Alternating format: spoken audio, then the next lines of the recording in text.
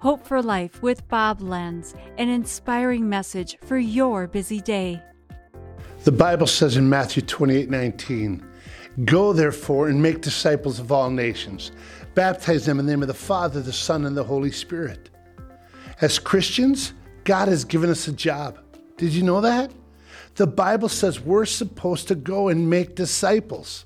2 Corinthians 5:18 calls it the ministry of reconciliation, which means to bring God and people back together again. Like when two people have a fight and they don't talk to each other, we're called to reconcile them. People go their own way. They walk away from God, but God is still on the throne. He hasn't moved. Our job, our mission, if you're a Christian, is to bring people back to the throne of Jesus. That's what we're supposed to do. And I've got to ask you a question. Do you think the job is done? Open your eyes and look. And you can see today we need to help draw someone closer to God. When's the last time you told somebody about Jesus?